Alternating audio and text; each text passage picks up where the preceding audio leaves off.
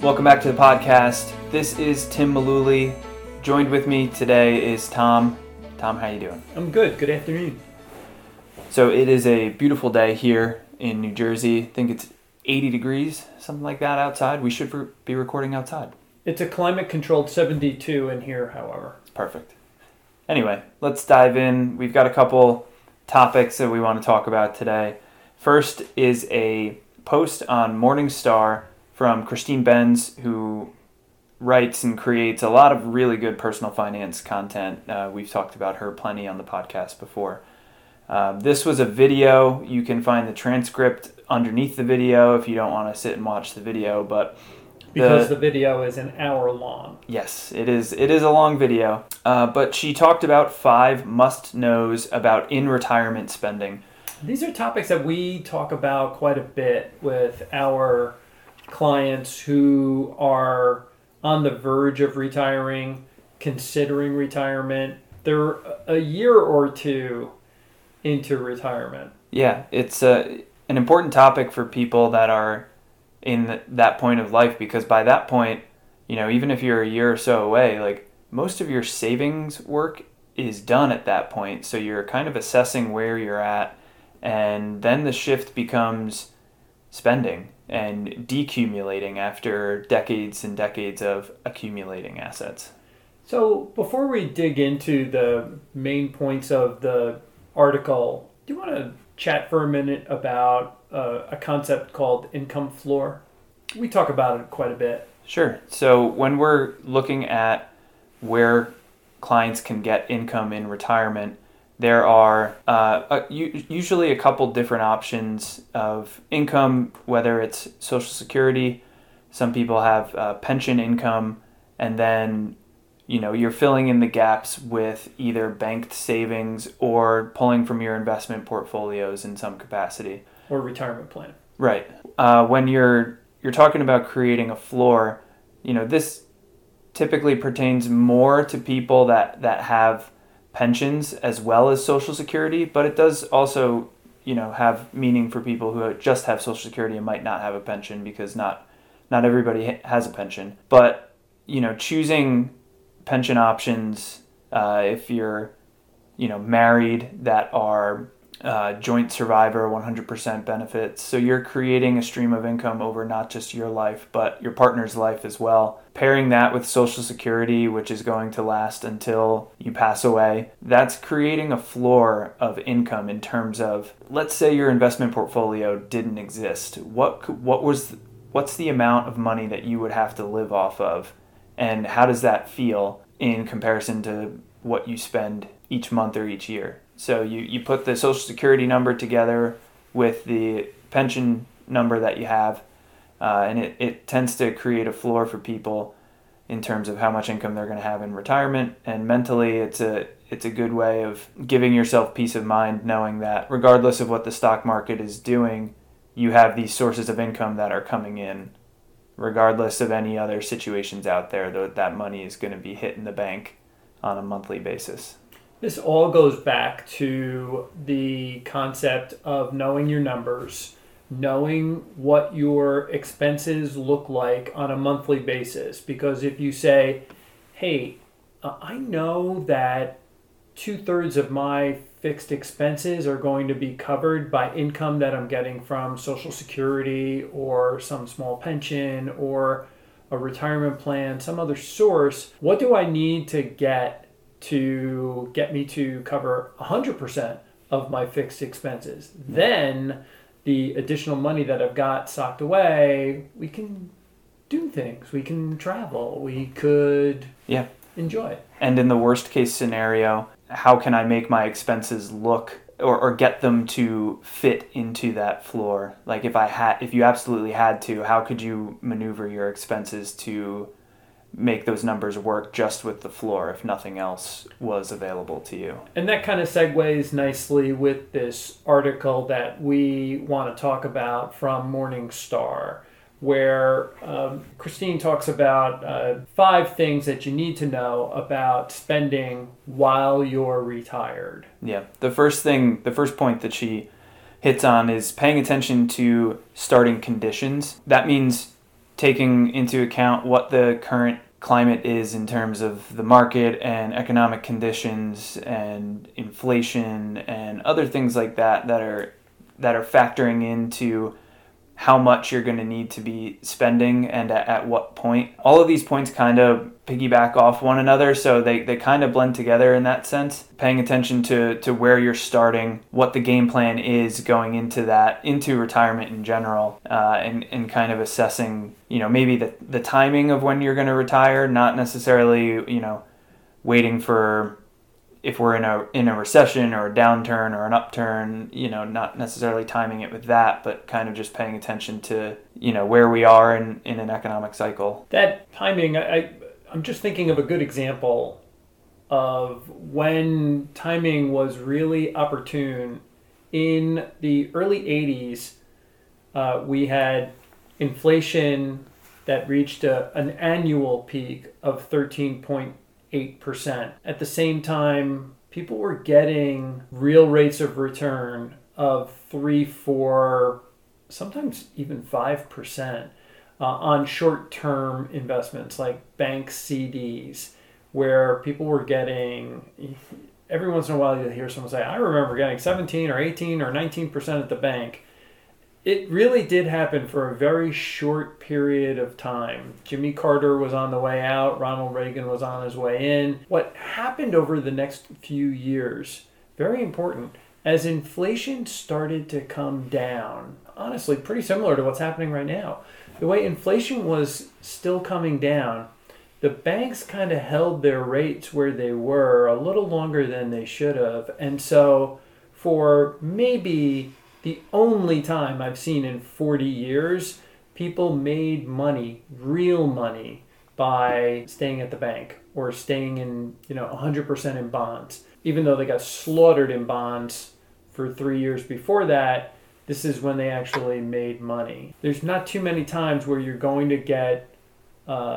be able to capture a positive return on an investment like a CD. All of that, like you said, it's temporary because those things ebb and flow over time. Delaying retirement until you get a perfect situation like that for a lot of people, that's not the case. You might be forced into retirement based on circumstances outside of the economy. So, you might have to retire when things don't look great. And it's important to take that into account, but it's also not, over the span of a 30-year retirement, it's a small blip in the grand scheme of things. Good analogy. Yeah. So if you're a golfer and you retire, and the first 8 days of your retirement, it rains, you can't play golf. Right. Is it going to be that way your entire retirement? No. Of course not. Yeah. It's not going to be forever. It's important to take note of these things, though. You want to be cognizant of what is going on and make sure that your plan can withstand something like that. So if you were going into retirement, you didn't have a plan, you weren't aware of how your money's allocated, where your money's coming from to spend in retirement.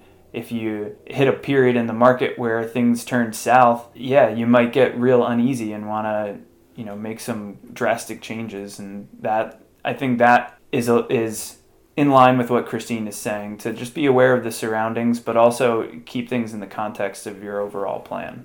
So when we're looking at 2023, we're coming off a year where the market was down, bond investments were down. People tend to extrapolate what happened last year out into the future, saying it's going to rain for the rest of my retirement and I can't ever play golf again. But actually, the valuations now are pretty juicy. And, we've seen things come back because they always do. Not fully all the way back to where we were, but this year's been off to a good start so far, and that kind of leads into Christine's next point about maintaining a balanced portfolio. That also kind of speaks to what I was just talking about, having the balanced portfolio of the proper allocation of stocks and bonds, money in the market versus money out of the market.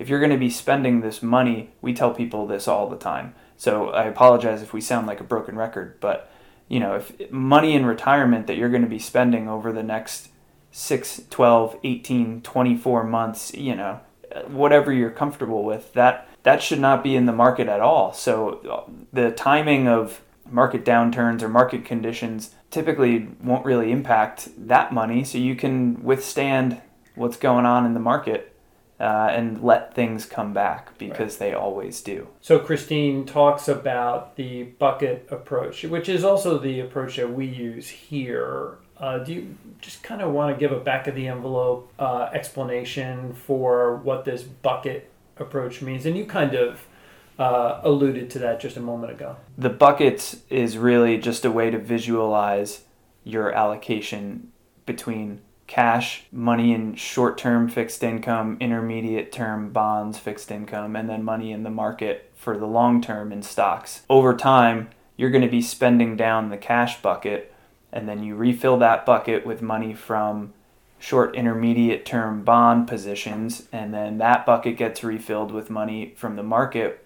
Meanwhile, you're letting the money that's in the stock side of the account continue to grow, so it replenishes itself over time. We don't necessarily know what the market's going to give us in the short term, but we know that if we give that stock side of the account the time it needs to grow and get that level of growth you need for your plan to work over a 20-30 year retirement, we're going to be able to continue to replenish that cash and bond bucket as you deplete it, as you're spending throughout your retirement, because that's what it's there for. So Tim, 5 years ago, the average price on a used car was $19,000.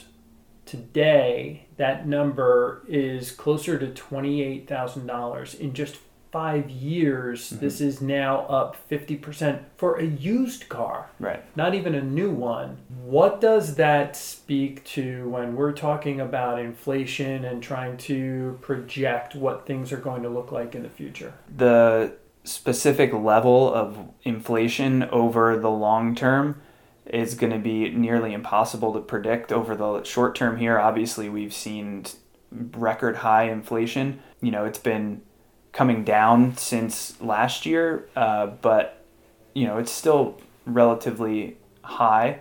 The only thing we know pretty much for certain is that things are going to cost more in the future. We don't know how much, but that kind of brings us to Christine's third point, which is to protect against inflation. I know that retirees have to do that.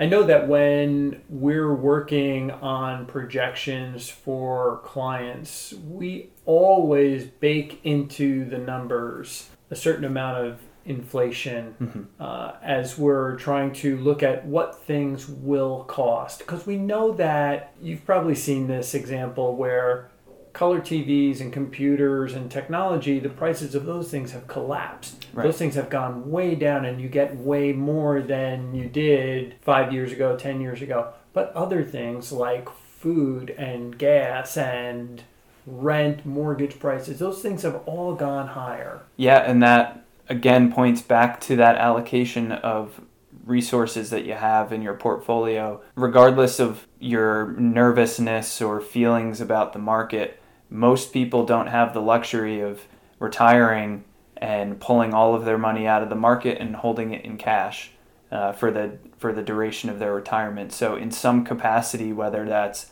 even just 30%, 40%, 50% of your money in the market, you need that there to grow over 20, 25, 30 years.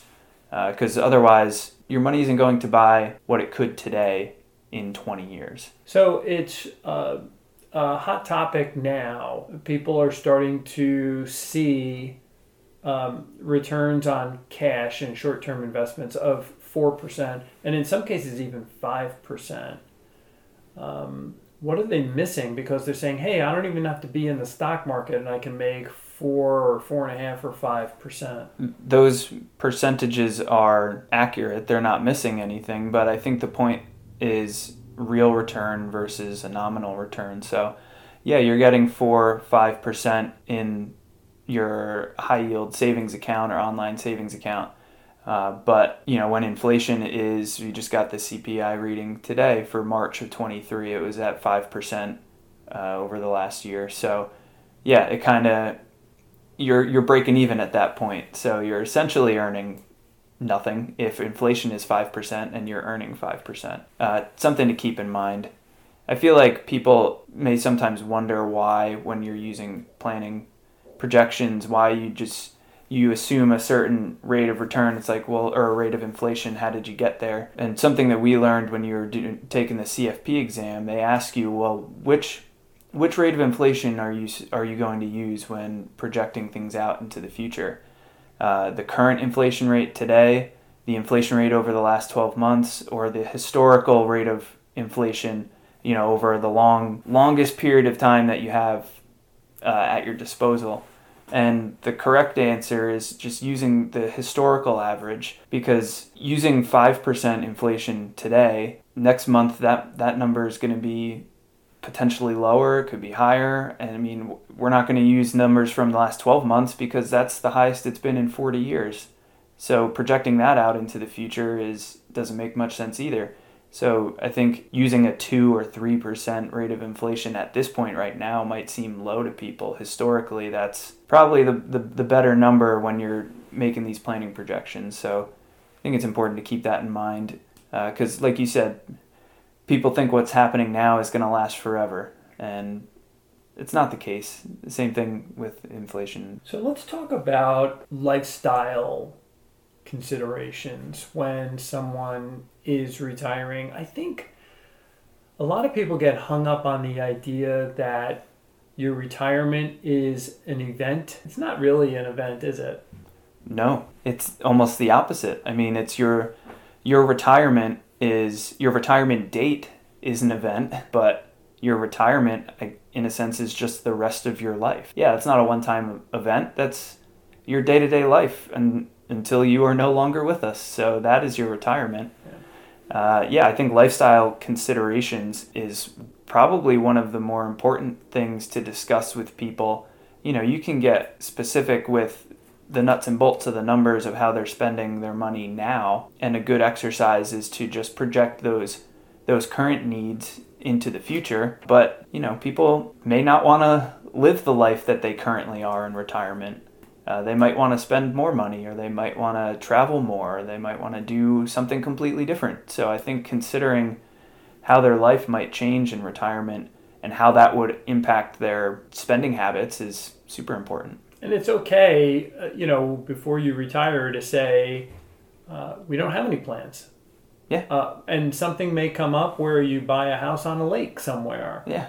Or you may say, you know what, we're going to build even stronger roots in our community and really get involved in some of the things we just didn't have time for when we were working. Yeah. I think points 4 and 5, we could almost kind of meld them together, because in Christine's post, her 5th point was to basically remain flexible. Yeah. When it comes to these sort of things. I kind of tied together 2 old sayings by using the phrase semper Gumby, which is always remain flexible, right, like Gumby. Yeah. And that's, I think, probably the most important thing to remember, in the sense that, we're trying to figure out what you can comfortably afford in retirement, but if you retire at, say, 67, your spending at 69, 70, 71 is probably going to be drastically different than 79, 80, 81. Would you agree? Yeah, I think there's a real possibility that you end up spending a lot more money early in retirement than you do later in retirement. But at the same time, you could end up spending the exact same amount of money every single year of your life until you have no more years left. And that's the thing that we always talk about, how it's planning the verb, not the plan, the noun, because we're constantly reassessing expense numbers and what people want to do and how their retirement is going throughout the process, because it's not an event, it's a process. Remaining flexible and open to the idea that it's okay to change what you're doing in retirement if it's not what you want to do. I mean, you worked your whole life to get to this point for retirement. So if you're not having fun, if you're not enjoying how things are going, then let's make a change. See what works. I think it's also important to remember, and this is something that Christina mentioned towards the end of her post, was the balance you start with may not be the balance you finish with, in the sense that we've met a lot of folks who say, I'm just going to pick a number out of thin air. Mm-hmm. Okay, I've got $2 million in retirement. I want to take money out each year, but I want to keep that balance around $2 million. There's no rule that says that has to be so. Yeah, that there are sometimes some stipulations that people just make up in their head that may or may not make sense or fit into a realistic plan. So letting go of some of those ideas might free you up a little bit in terms of how you want to spend your money. Or, some people want to leave money to future generations. Other people don't have future generations to leave money to, so they want to spend it all while they're alive. You can't take it with you. So there's different strokes for different folks when it comes to spending in retirement. But that was a pretty good post from Christine. One more point in terms of things not lasting forever. I saw today that the return on I-bonds is going to be less than 4% in May when they reassess. Do you remember how hot to trot every single person was to put money into I-bonds last year when they were at 9%, and now 6 months later they're back in the threes? Yeah, and it's a shame because you have to put that money into I-bonds. You can't push it in and yank it out. I'm pretty sure you have to leave it in for at least a year. Don't quote me on that, but there is a time constraint in terms of how long the money needs to be in those I-bonds. So that 9% juicy return that people were looking for, it lasted only about 6 months. So I could have gotten 5% at the bank. Yeah, things are fleeting, I suppose. But that's going to wrap up this episode of the Mullooly Asset Podcast. Thanks for listening. We'll catch you next time. Tom Mullooly is an investment advisor representative with Mullooly Asset Management. All opinions expressed by Tom and his podcast guests are solely their own opinions and do not necessarily reflect the opinions of Mullooly Asset Management. This podcast is for informational purposes only and should not be relied upon as a basis for investment decisions. Clients of Mullooly Asset Management may maintain positions in securities discussed in this podcast.